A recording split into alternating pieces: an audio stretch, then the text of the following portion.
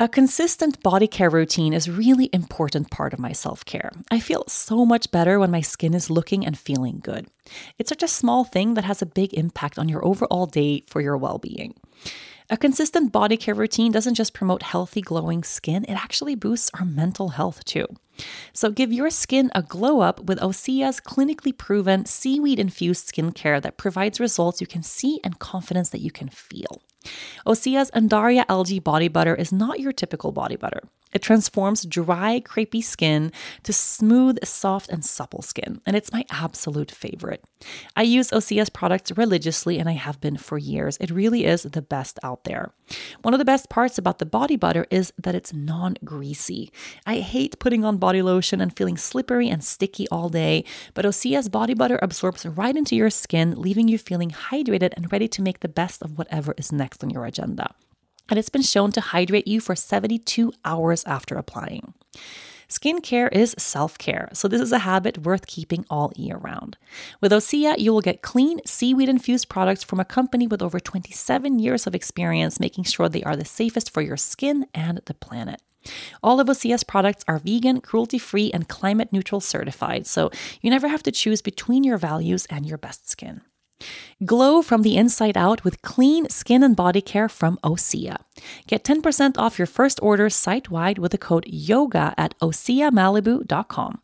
You'll get free samples with every order and free shipping on orders over $60. Head to oseamalibu.com and use the code YOGA for 10% off. Welcome to another episode of From the Heart.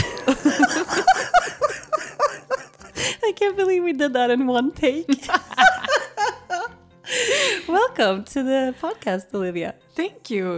Well, welcome yourself to From the Heart. Are you hosting today or am I hosting today? Maybe we can switch around a little bit. Oh my God, are we co-hosts? We're co-hosting. This is my dream. It's everybody's dream for us to have a podcast together.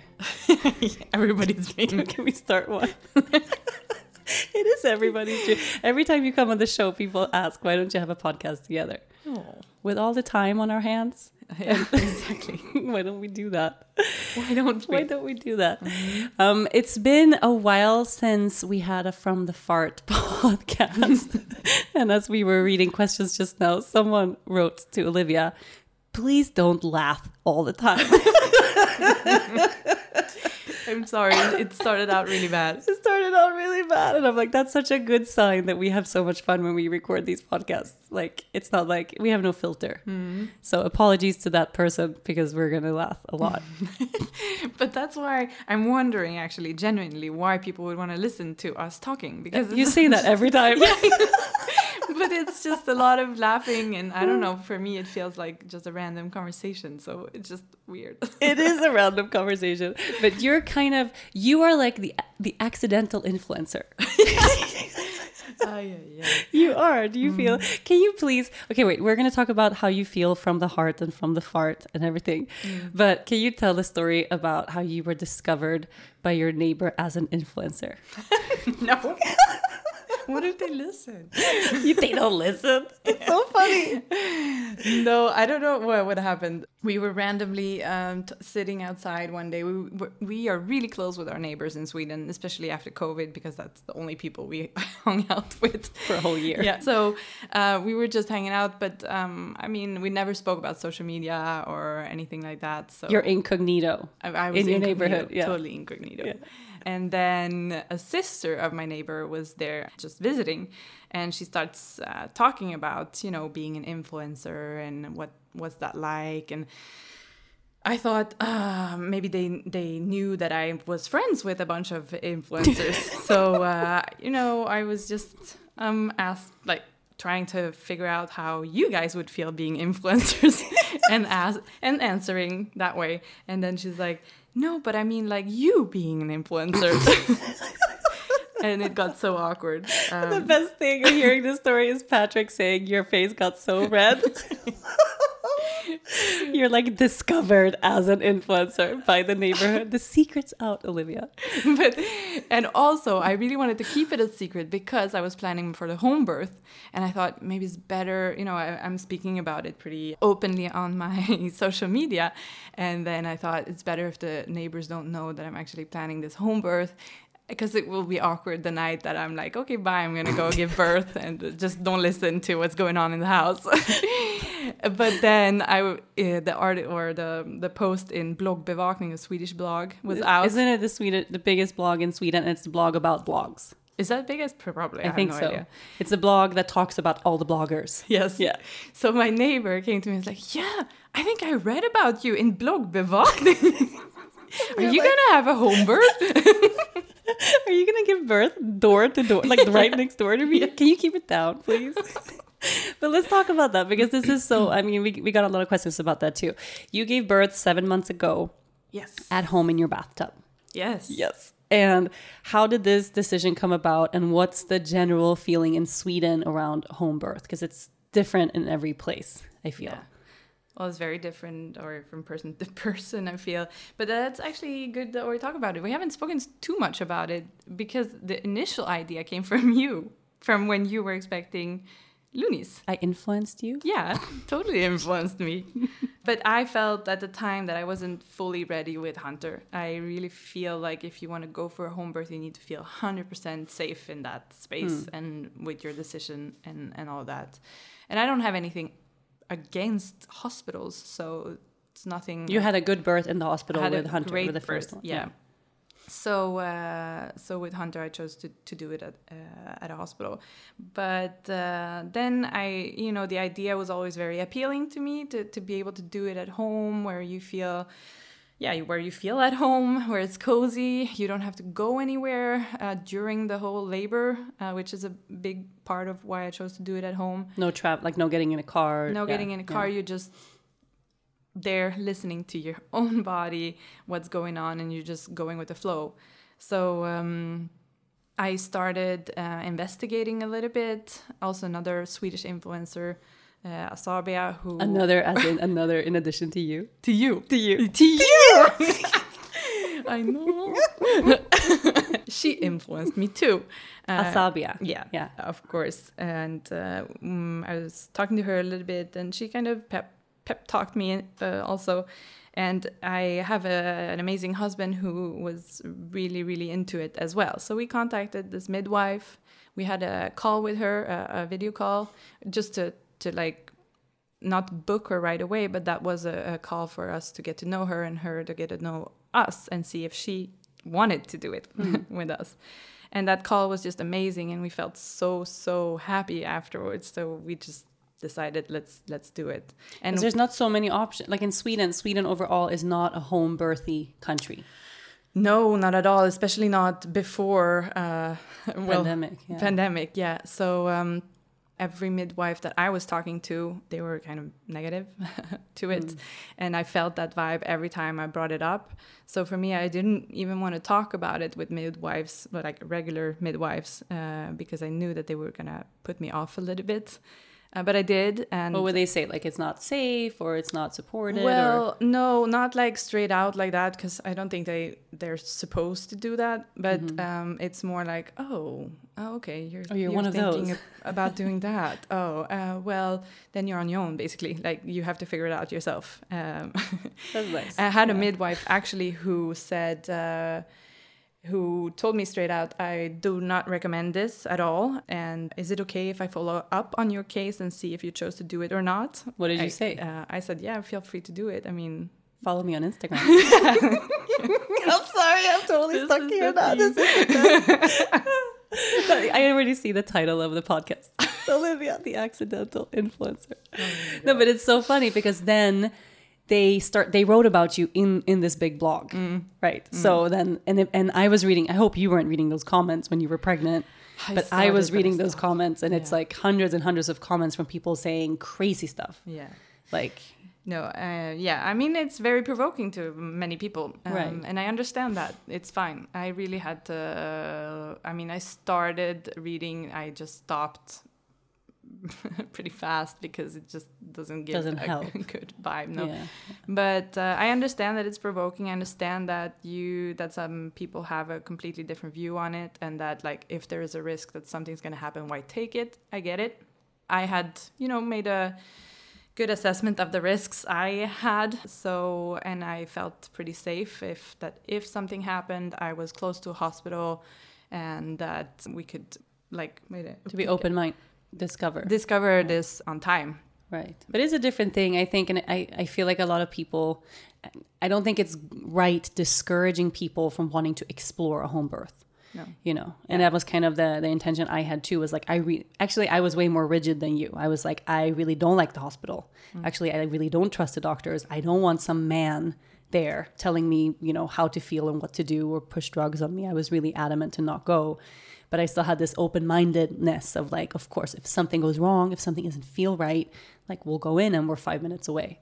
So it's a different thing versus like being on a mountaintop somewhere going, I don't want medical attention no matter what, and I'm going to make sure I can't receive it. There's like a radical, which shouldn't be radical. Like every woman should get to decide for themselves. Definitely. Yeah.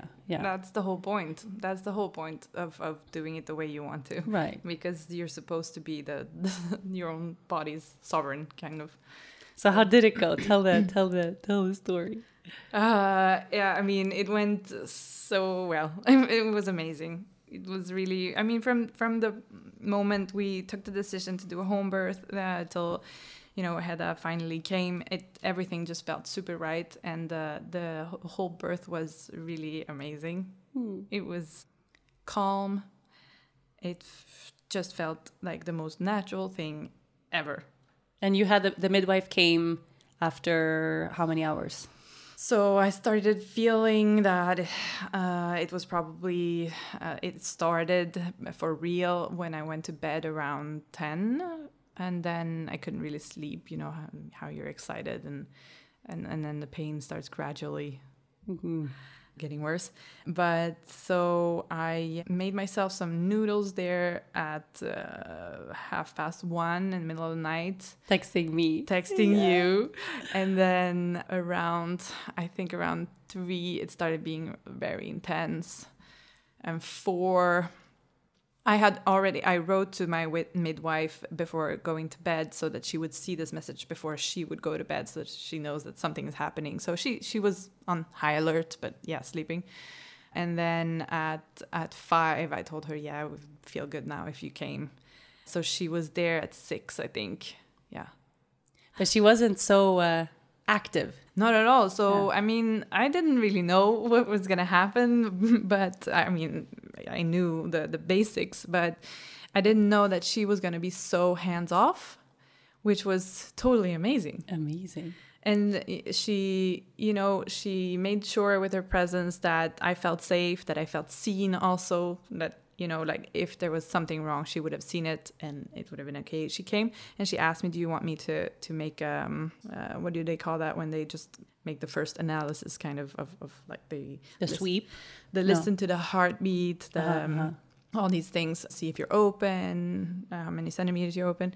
So she asked me if I wanted her to do that. And I was like, yeah, aren't you supposed to? Kind of like, but she asked permission. It wasn't like, it was like, if you don't want me to do it, I won't do it. And then that like set the tone for the rest of the labor, because I was fully in charge. Amazing. Yeah. And that must be, I mean, I would imagine that's a big obstacle or a big reason to why women end up feeling powerless. It's like from the beginning, we're told you're not in charge. Yes. Already from the first moment you like find out you're pregnant, you have to be in, instead of going to find support when we need it. And because we need it, it's almost like you're at the mercy of the system now and you have to just listen to what other people tell you. And there's something that makes us feel also like giving birth is impossible, or, it's this horrible thing, that traumatic thing I have to get through, versus I love that midwifery of like, you're empowered to do this. And if you need help, here we are. How cool. It's super cool, and that's part of the reason I really wanted to do it at home, so that I would feel, I would have the space to feel whatever I needed in the moment, and not rely only on someone else around me. Fast forward to the end of 2024. Think of your goals. What can you do right now to give yourself the best chance of succeeding? If you want to learn a new language, you absolutely should get Babbel. Babbel can help you start speaking a new language in just 3 weeks. So just imagine what you could do in a full year. Be a better you in 2024 with Babbel, the science-backed language learning app that actually works. Don't pay hundreds of dollars for private tutors or waste hours on apps that don't really help you speak the language. I have always loved learning languages. I speak 4 fluently. They're so interesting. And I've even noticed that sometimes the language you speak can influence pieces of your personality. Learning my husband's native language made us understand each other on a whole new level. Now, Babbel has gifted me my own account, and I can't wait to dive in. Babbel's quick 10-minute lessons are handcrafted by over 200 language experts to help you actually start speaking a new language. It's designed by real people for real conversations. And their advanced speech recognition is like having your own personal language coach to help you improve your pronunciation so you can get prepped and confident for real-world conversations. Just 15 hours with Babbel is equal to 1 university semester. Overall, they have more than 13,000 hours of learning content, and you can browse more than 20,000 courses offered every month. Here's a special limited time deal for our listeners. Right now, get 55% off your Babbel subscription, but only for our listeners at babbel.com/yoga. Get 55% off at babbel.com/yoga. Spelled BABBEL.com/yoga. Rules and restrictions may apply. So yeah, then from then on, she just gave me some breathing tips. Already on the phone when we spoke, when she was on her way, she was like, "Oh, I can hear that you're a little bit like breathing too fast. Like, are you cold?" And I was actually cold. And that's because I was breathing a little bit too fast and not getting enough oxygen throughout my body. So she said, just breathe as quietly as possible and as slow as possible. And I started doing that. And I seriously started falling asleep during my contractions, which I thought was just like a dream scenario that only these... That doesn't happen. No. And I did that. And it was just really amazing. And when she was about to come out, then I started making a lot of noise, though. I don't know. You went to the bathtub? I was in the bathtub from like 4. And then Hunter woke up at 7. Then I got up. And the contractions were really intense. But as soon as he stepped into the room, they kind of just...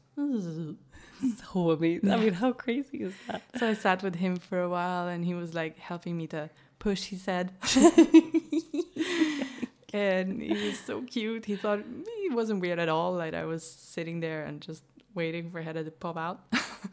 But yeah, and then he was out the door. My father came to pick him up, and he was out the door at 8, I think. And then Hedda came at 9:30. So at the moment he left the house, it was like, here we go. Yeah, definitely. Here we go.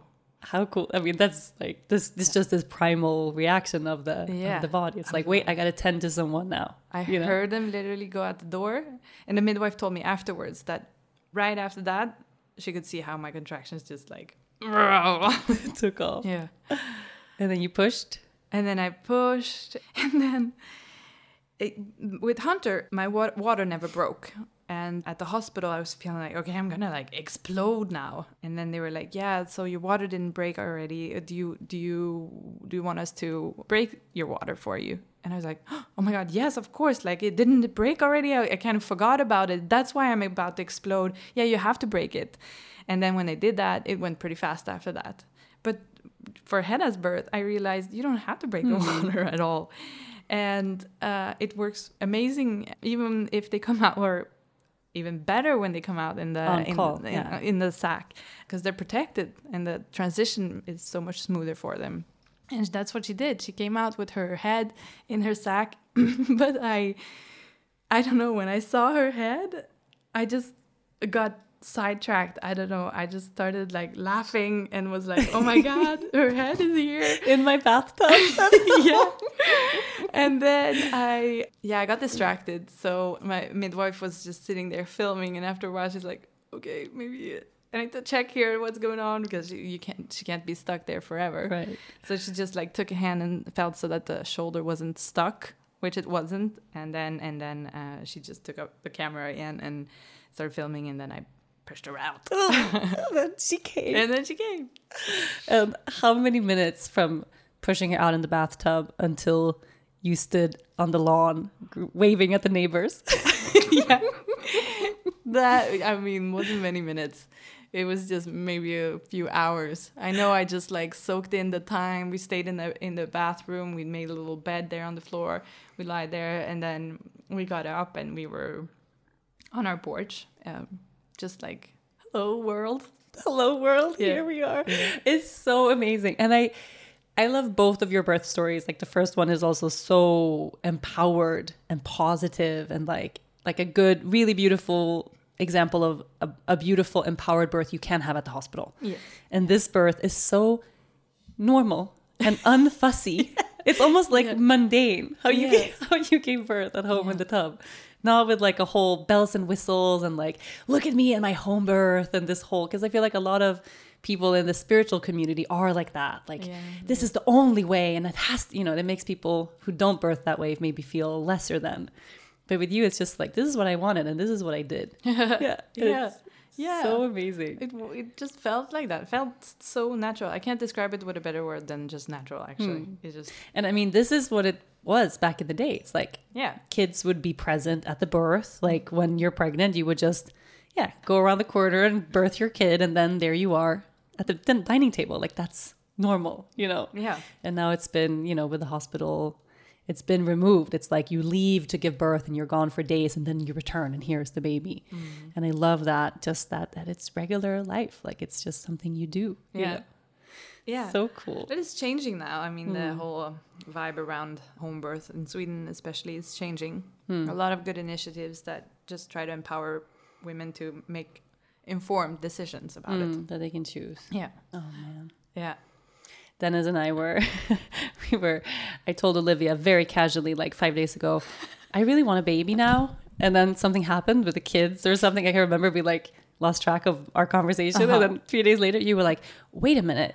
you casually just said you want to have a baby 3 days ago? Like, can we talk about that? And I still have the feeling. You still have the feeling. Ooh. Maybe has influenced me. We're all just influencing each other.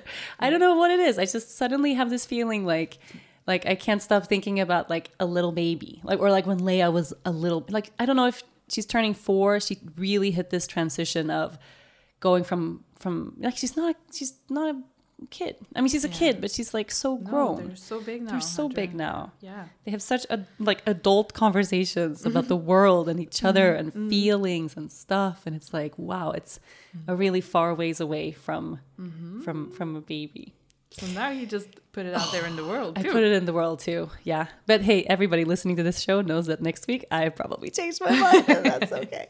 And that's okay. And that's okay. Yeah. But can you tell everyone listening, like, do you live in Aruba now? Do you, like, what's going on? Are you here for the pandemic? Are you here because I nagged you to stay? It's a big myth. Yeah, I understand it looks weird and very sudden. Everybody's like, how did you just suddenly move to Aruba? How do you have a house in Aruba all of a sudden? We decided to go. So both Patrick and I are on parental leave, actually. I am working part-time, but Patrick is on parental leave. And we felt that if there's any time in our lives that we are able to spend like more than just a few weeks in Aruba on a vacation, it's now. So despite traveling during COVID and all that, we decided let's go, and we stay there for a longer time. I feel like I don't know if it justifies it, but it's like traveling as a tourist, staying in hotels, being out and about, going for 2 weeks to have a vacation is different than choosing to relocate for several months somewhere, Well, I mean, I would like to believe that. I'd like to believe that. Yeah, also. No, I mean, of course, there's always a risk. We chose to take it.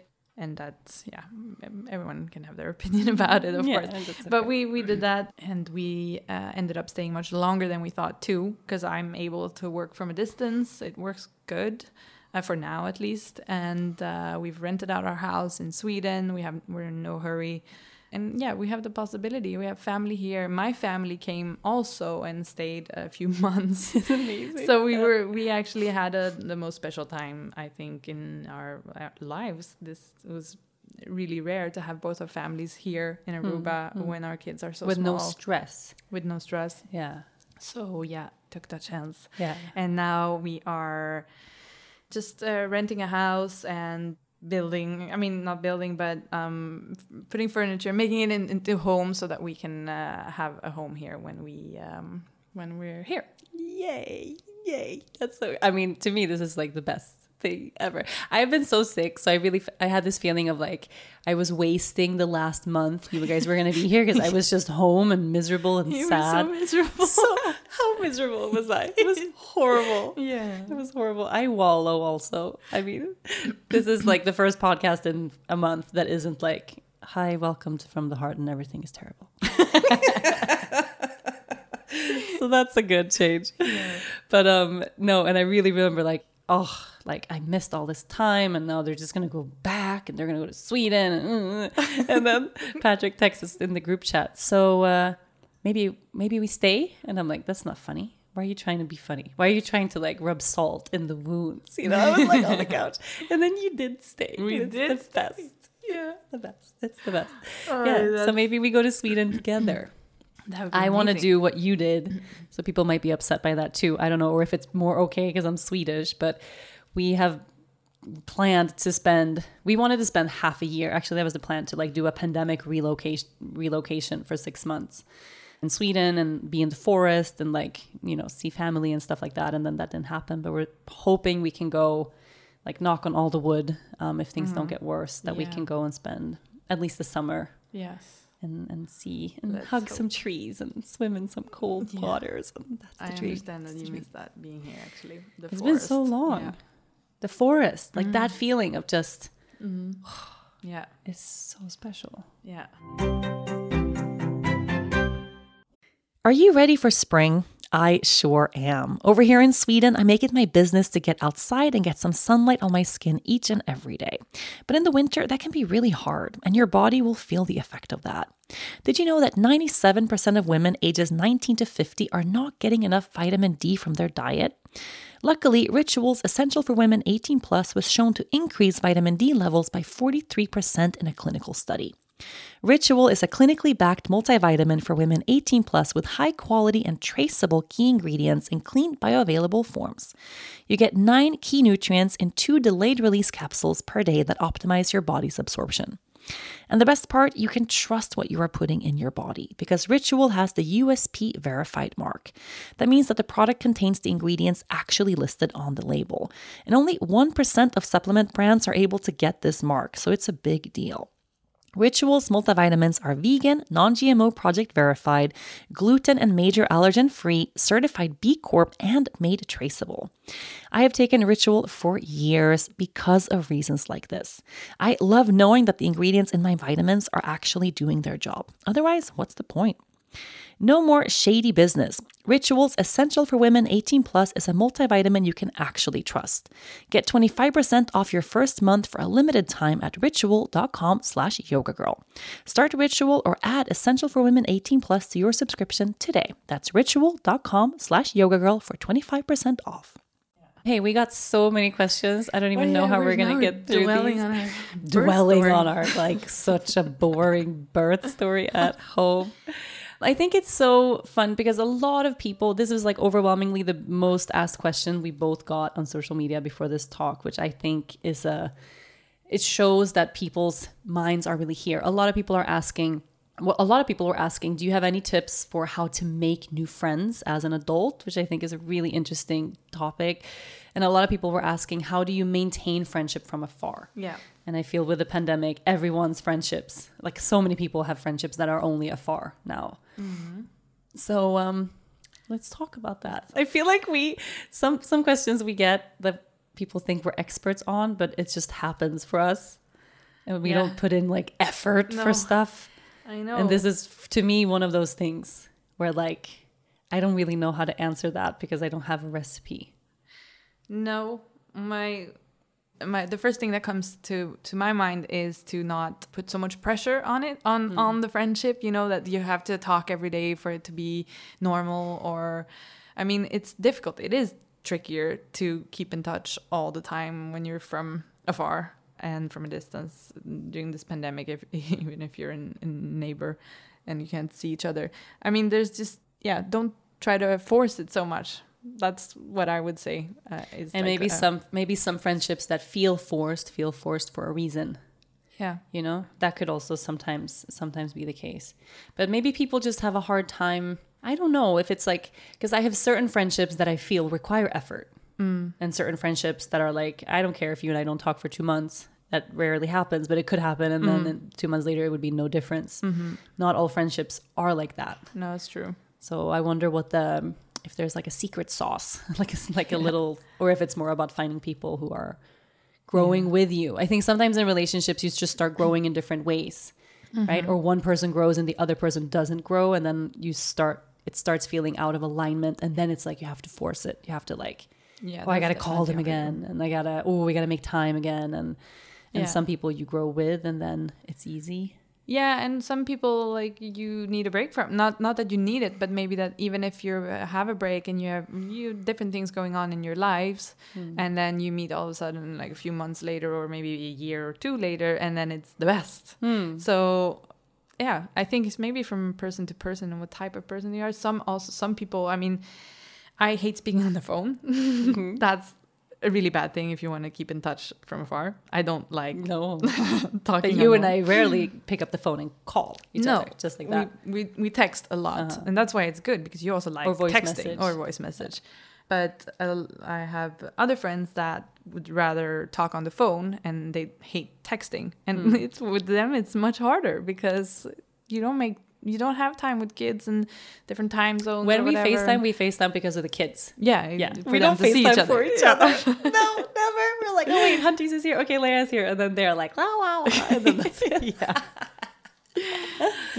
Yeah. But I think also it's like maintaining that contact makes it, you know, if I have a need or I'm going through something, I can call you anytime. If you have a need, you're going through something, you can call anytime. It's like, we don't need permission to reach out or, you know, and some friendships feel like that. Like, oh, I didn't call in a while, so I can't call now. And then we stop reaching out and then it becomes like a vicious cycle. And that's true. You separate more and more.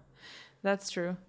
I also think that with some people, when there's silence, you can start imagining things are happening that are not happening. You know, so that's maybe important to talk about with friends if you try to maintain your friendships from afar, that silence doesn't have to mean anything bad. Right. Yeah, but I think oftentimes if we have that feeling, it is because there is something maybe unspoken. Yeah, you think so? Yeah. Sometimes you can, I don't know, maybe. Because I would never, like, if you don't talk to me in a while, I wouldn't get into my head and be like, I wonder if Olivia's mad at me. That never occurs to me. Well, the other week, for example, when you were like, hey, just so you know, like, I haven't been to the new house because I've been sick, you know, but I really want to come there. Because are you Dennis angry with me? Told me. Dennis came home from hanging out at Patrick and Olivia's house. He was like, just so you know, the Beaks told me they're very upset with you. You haven't been to see their house. That motherfucker. And I was like, that doesn't sound like them. No, but I think it's sensitive because it's like a really big step in their lives. And you still haven't made the effort to come. And I'm like on my deathbed. So I'm like, Olivia, are you upset with me? I didn't come to that. And you're like, what? Thought didn't even cross my mind. Dude, my husband, he pretends he's all drama free. Sometimes he just stirs the pot for no reason. Like, Dennis, he learns. No, but I normally, like, I would never, it never happens in my life that I go thinking, like, I wonder if we have something unspoken, because we don't have unspoken things. But then I have other friends where, like, silence, and I start thinking, oh, did I do something? And I think that thought or that feeling comes maybe because there is deep down, you know. It doesn't mean it's bad, but maybe there's something you could air out. But then the important thing is that you air it out then. Right. Like, ask instead of wandering around. And then oftentimes the other person, but I had that feeling with you. Yeah. You didn't answer that text. Yeah. And then it's like, oh, we're just missing each other. Exactly. And it doesn't mean it's the end of the relationship. It's just we're missing. Like, we can be out of sync with people. And that's okay. Yeah. But it's something that, like, I have a good friend of mine, my friend Michaela, who's been a good friend of mine for years. And the pandemic brought us so much closer together. So I think there's examples of that too. I don't know if it's because I had more time and more space, but we started working out together on FaceTime, which is something I would never in a million years do if it wasn't quarantine time.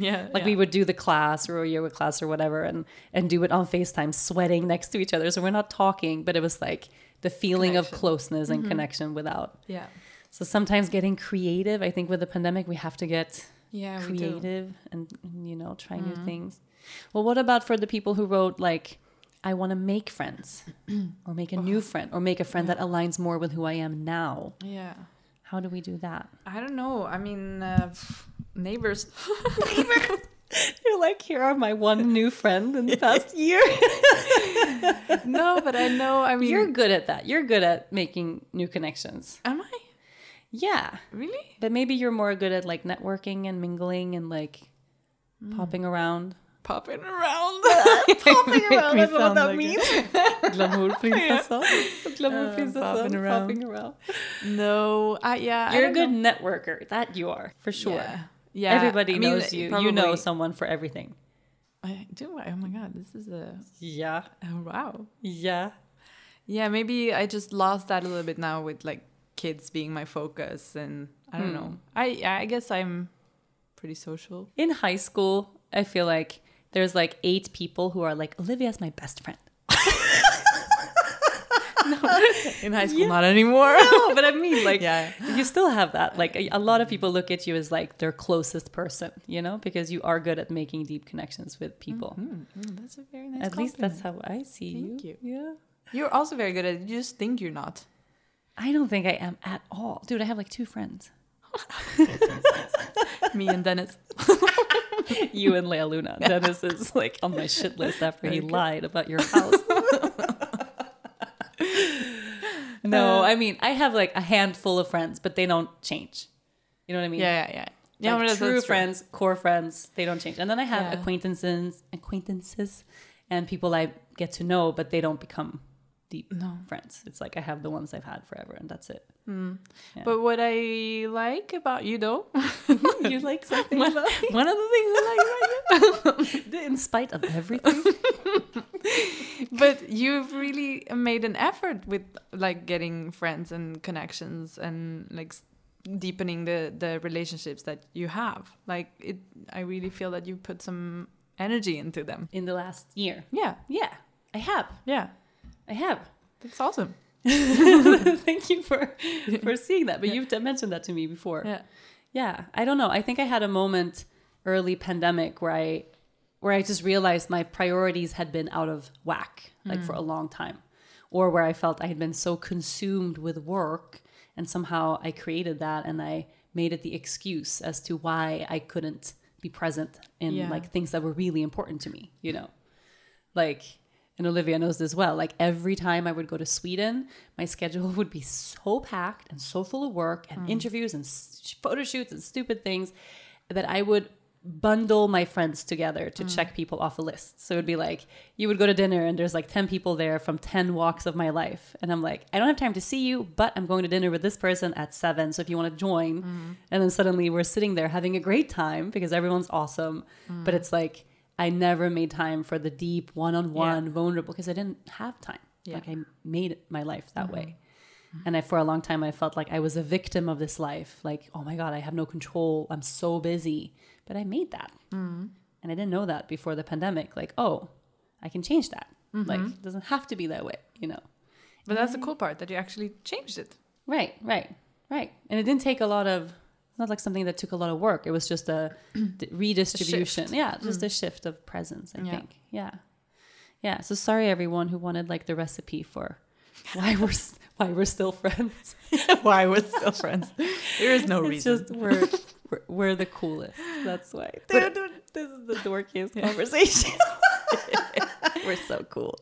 Oh my God. No, but a lot of people though asked, also connected to the friendship part, if we ever fight. Oh yeah. And like how, you know, like connected to that is also a lot of questions were around jealousy with your closest friends. How do you manage that? And do you argue when you have different opinions, whatever, all these things. There's a lot of questions around that. Yeah, but maybe people are in general struggling with friendships and I think friendships are not super easy, and of course the closest people are the ones you're gonna fight with the most. Yeah, you and I, we fight so much. This is a good question. When was the last time, have we ever fought? Someone asked, when was your last big fight? Like fight? Like fight? No, I don't think so. We've had arguments. I mean, arguments where we are not from the same space, but I feel like we're pretty mature in that sense that we're so mature. We talk about it then. And it doesn't get to a fight. No, exactly. Right. Yeah.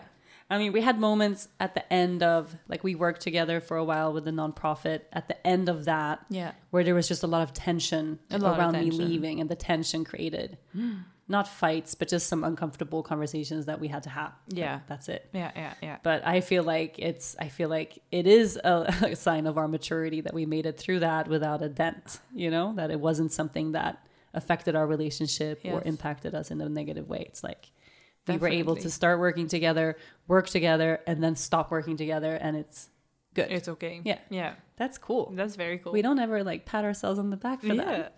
Do you hear that? This is a back pat. But that is good. Like sometimes, you know, we tend. This is a good question. Okay, this reminds me of a good question I wrote it down. We tend to focus a lot on the things that don't work.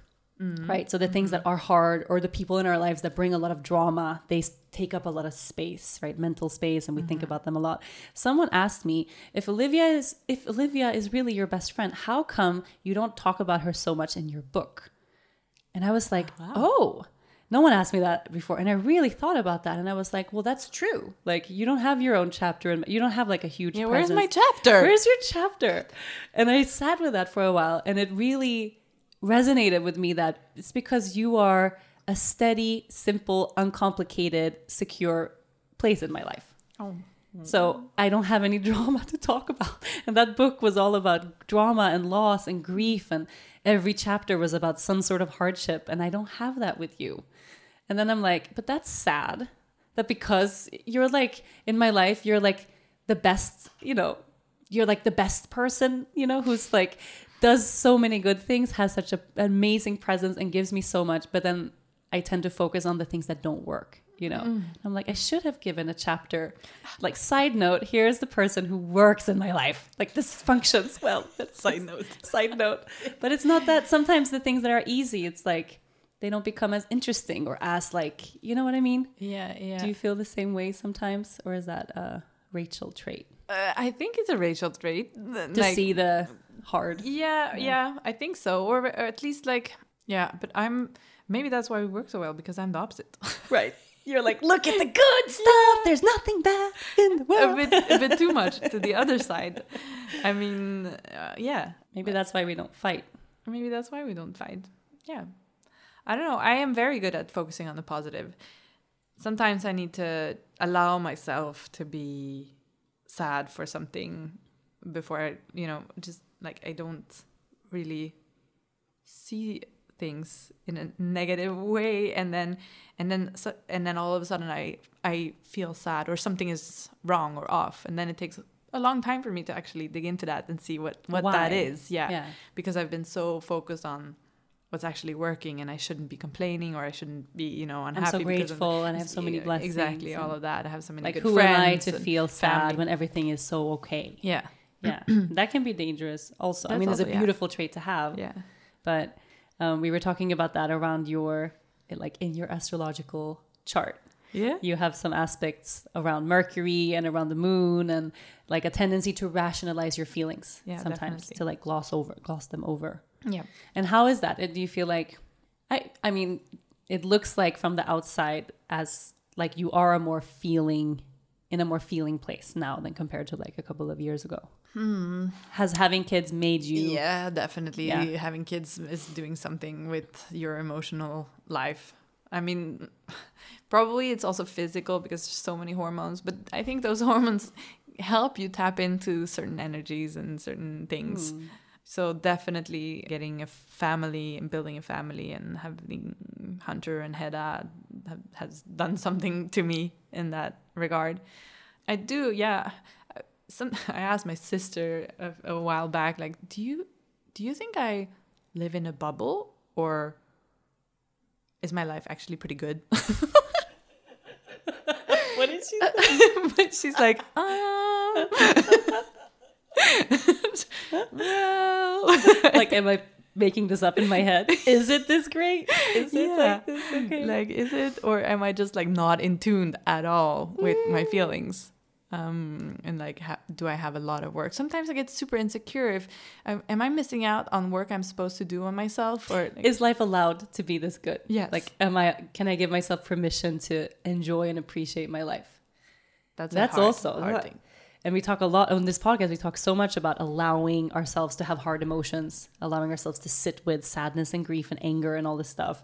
But it's an equally big thing to be like, when there is suffering in the world, especially if you're an empath like you or someone who really feels deeply about the state of the world in general. When I have friends who suffer, when there's a pandemic, like, can I have permission to enjoy my life, to feel happy, even though there is still sadness around? That's huge.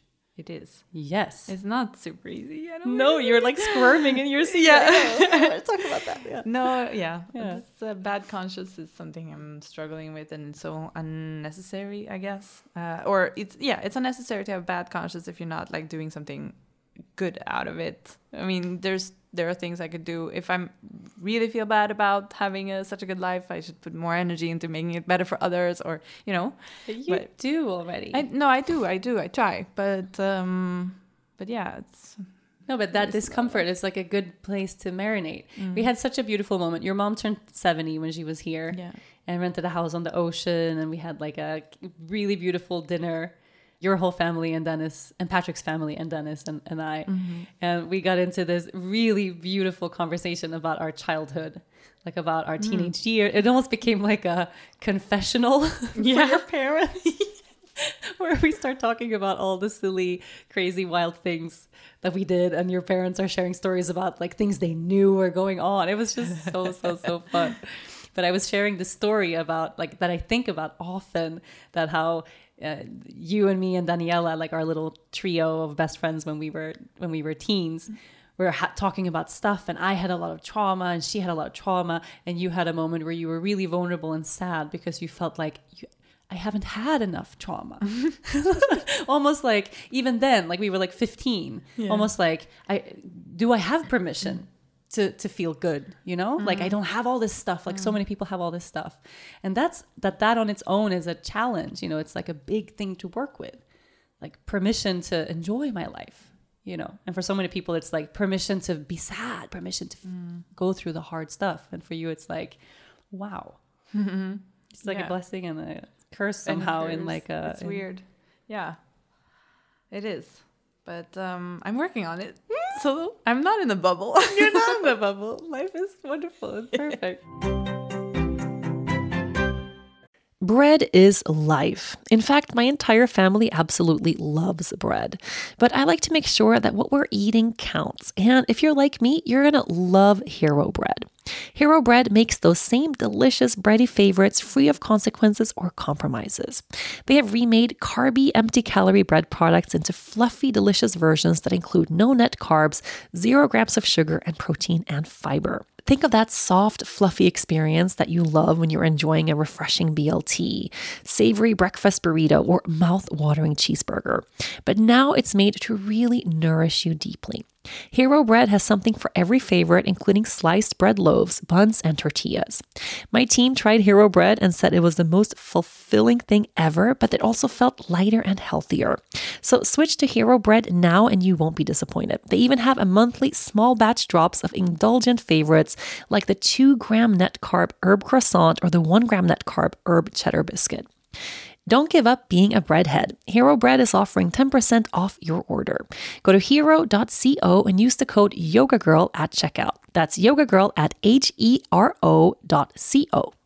So, okay, speaking of childhood, a lot of people wanted to know what is the wildest or craziest or like craziest story from our teenage years? Like, what is something really bizarrely wild we did when we were little? And I kind of love that question because we were talking about so many with your parents present, which I like. I love. Your parents were like everybody's parents when we went to high school. They're still the coolest. Like, you have cool parents. I really have cool parents. Yeah, I told them now that like growing up, I really genuinely felt that my strongest side, like my best feature, is my family, my parents, that they're cool. Because if I had a friend, I always felt like, yeah, if you like me, you should wait until you should meet my family, and then you're stuck. And it's true. And it's true.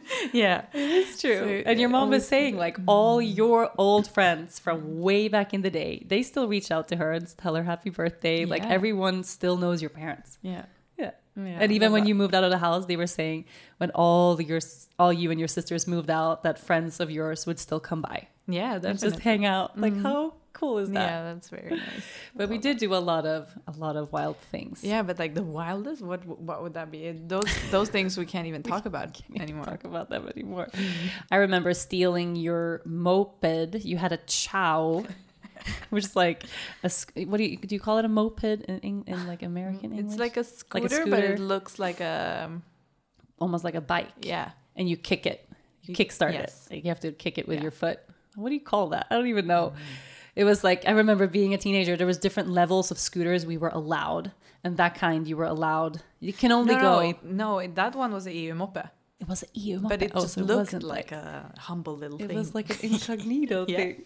Oh my God. No, but to me, that's one of the, at least when I think about like wild things that I did. There was a party on the beach in Sticklinge where I lived.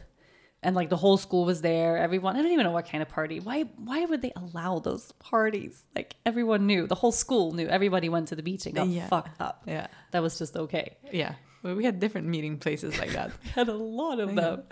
I wonder what my mom was thinking at the time. I really think she didn't know. Like at that time, I don't think she knew what I was up to. And then I remember like we were at, I don't know if you were there the whole time. I was at Sarah's house and I drank an entire bag-in-box wine. You know, those like boxed. There's boxed wine now that's like a liter, but these boxed wines were like 3 liters of wine. It's like 3 or 4 bottles of wine in one box. I drank an entire one of those. I was probably like 90 pounds. Like I was like super skinny little 15-year-old. And then I saw you on the beach and we had just kind of gotten to know each other. Like we didn't know, it was like right when school started. I was just meeting everybody. And I was like, you and I were in Spanish class together. And I thought you were so cool and you had this cool scooter. You're like, cool? Me? Cool? Yeah. And I was like, I really need to go get some cigarettes. Like, I really need a scooter. Can someone like borrow me? And you're like, yeah, here you go. Take my keys. and I took Olivia's little scooter and drove all across the island, like where we lived. Yeah. Went to the gas station, used my fake ID that said I was like 7 years older than I was, and bought cigarettes, put my earphones in, like I was listening to my iPod. This is like so many dangerous things at the same time. Drunk out of my mind, like so drunk.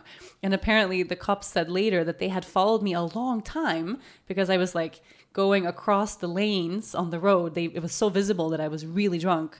And they had the lights on and they had the sound on the police car. But because I was listening, blasting hip hop on my headphones, I didn't see them. Like I didn't notice. Oh my God. I almost feel bad still for lending you that moped.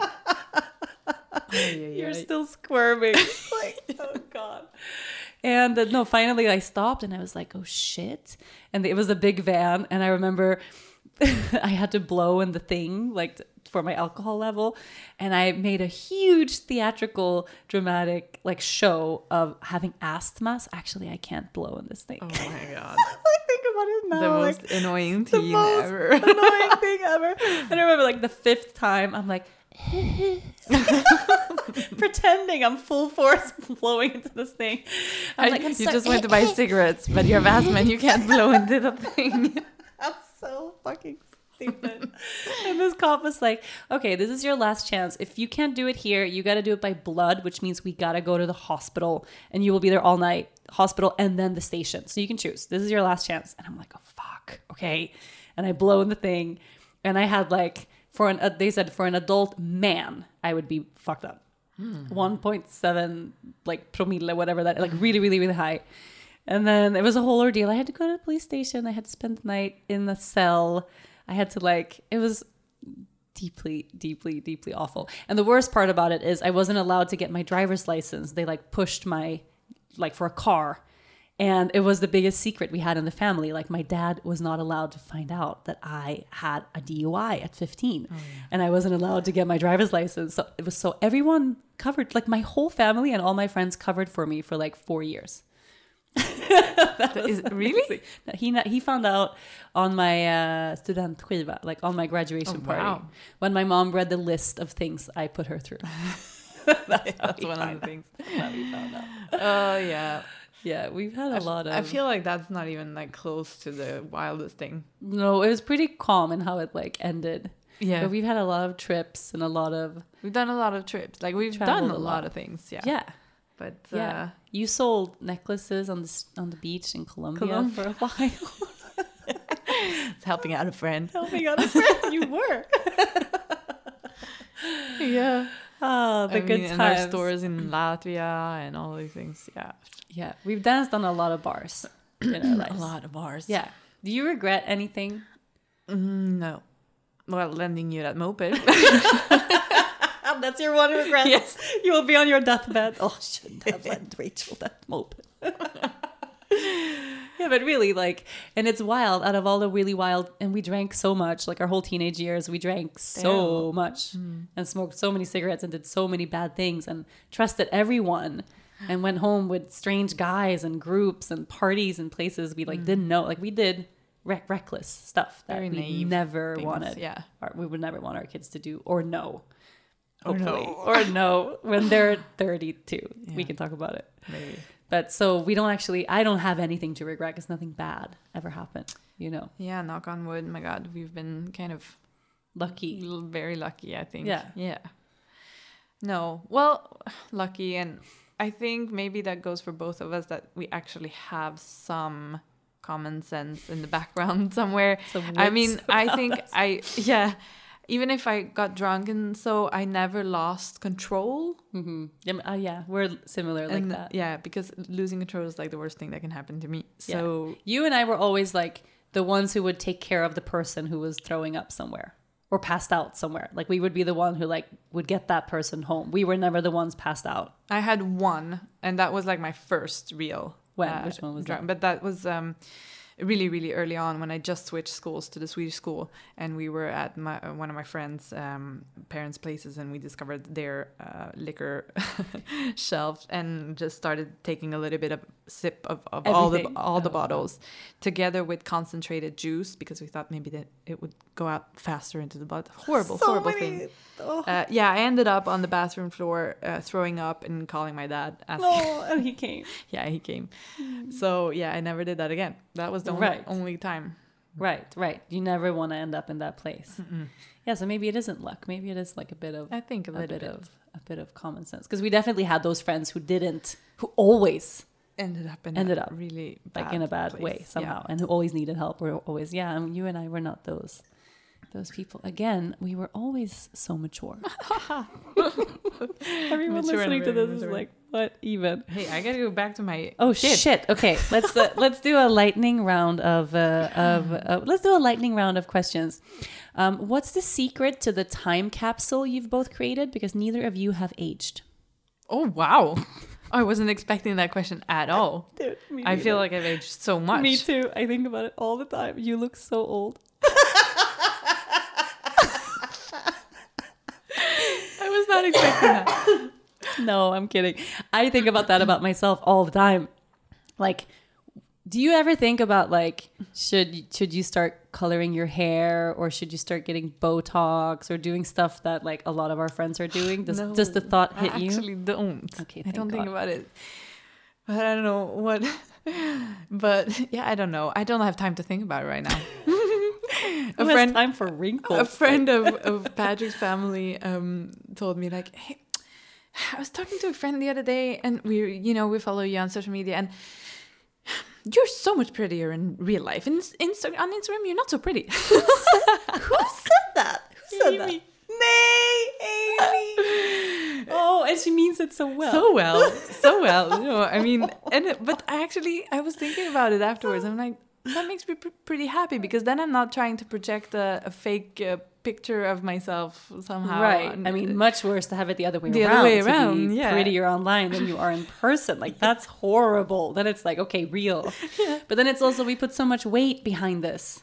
And I don't know if it is like living on an island. Maybe I also live in the bubble of my own. I don't know. Maybe. But it's also who you surround yourself with. So if you surround yourself with people who talk about aging all the time, who talk about wrinkles, who talk about, I don't want to get older, oh, I look horrible, or then you start to also feel that way, I think. Yeah, definitely. And I don't know. I don't have any people in my life at all. I don't, among close people who talk like that or who do not hating on anybody who wants to get Botox. Like, I know so many people do, and if that feels good and aligned with you, great, like, go for it. Yeah. But yeah, so don't start, because then I'm gonna start too. Then you have to start. Okay, you influence me so much, okay, with your perfect skin. We'll see when I start having time to think about how horrible all my wrinkles and my hair is and everything. I'll let you know. You took a photo of me the other day. What was it? I had an acupuncture thing in my ear. Oh, yeah, you took a photo of me, and I looked at it later, and I'm like, wait, I have that many gray hairs. Gray hairs? It's like my whole side of my head is white, and I don't see that in the mirror. And I was like, whoa, yeah. And I don't want to start the process of like dyeing your hair, because then you have to do that all the time. I don't have time for that. Like, I have, or like, if I have the budget to 5 hours to sit in the chair, like, or I'm gonna want to use those 5 hours to like go for a run. Oh. Can we talk about running a little bit? Yeah, you haven't been. So yesterday, I was so happy when you passed by the way, with the car, and you were like, go, go, go, go, go. Yes. You look so good when you're running. And I was like, looked so good, but you don't even know. Leia and I were driving from the beach, and then every time I see anyone run these days, because I found my love for running, and now I didn't run for 2 fucking months. But every time I see someone run, I'm like, oh. And then I saw this girl running, and she looked so good, like, just like very confident, and elbows. It was like good form. Really? And running pretty fast, because I was driving fast and the person was, and I'm like, oh, that shirt looks familiar. That looks almost like that shirt that Olivia has. And I'm like, I know that butt. And then I passed you, and I was like, go, go, go, go, go. It really gave me the energy for your last part. Yeah. Oh man. But I've always loved running, and You're been such a good runner. You've been like, what are you doing? This I sucks. never understood you. And you would be like, oh, I'm just going for a quick little run, and run 7K. That was like a quick little run, especially when you lived here. Yeah. Before.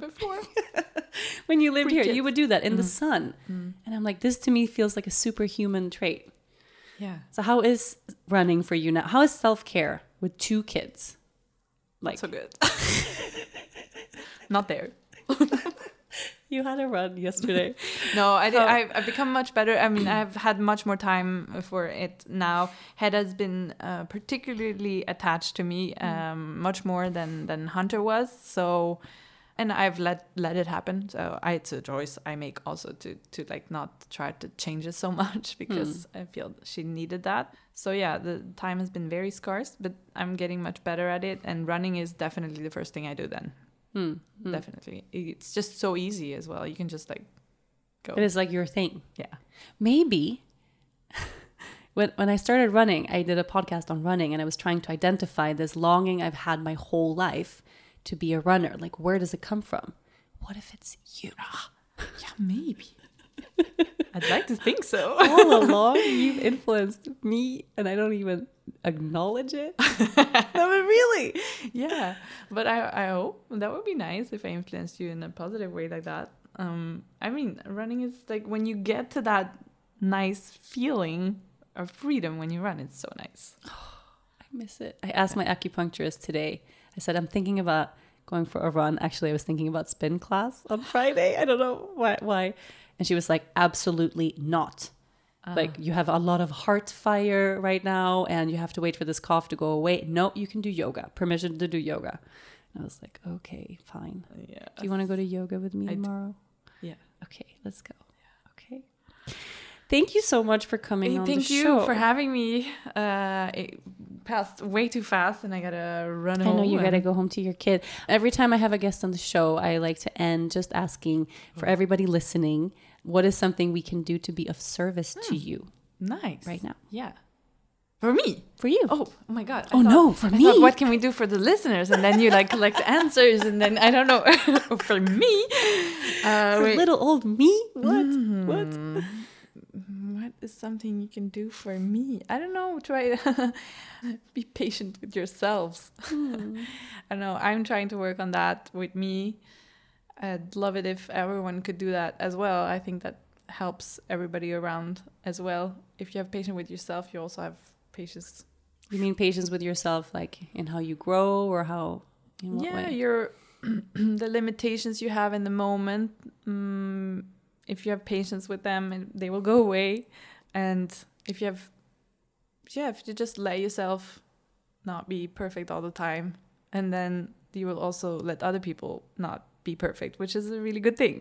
I love it when people write to me and say like, I love that you are not perfect. And that's a really good compliment, I feel. Permission to be human. Yeah. You give me permission to be human all the time. You too. I love you. I love you. Thanks for coming to On the Heart Fart. On the Heart Fart. See you next time. Okay. Thank you so much. Bye. Bye.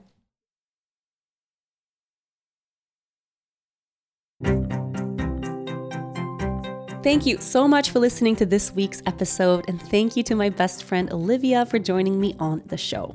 If you enjoyed this episode, make sure you listen and subscribe to other great episodes of the Yoga Girl podcast, Conversations from the Heart. You can find all of them on yogagirl.com, on Apple Podcasts, Spotify, or anywhere you normally get your podcasts. Don't forget to leave a review while you are there. Thanks to everyone at Cadence 13 for their production work, and of course, thanks to my sponsors. Please support them the way they support this podcast. I'll see you next week.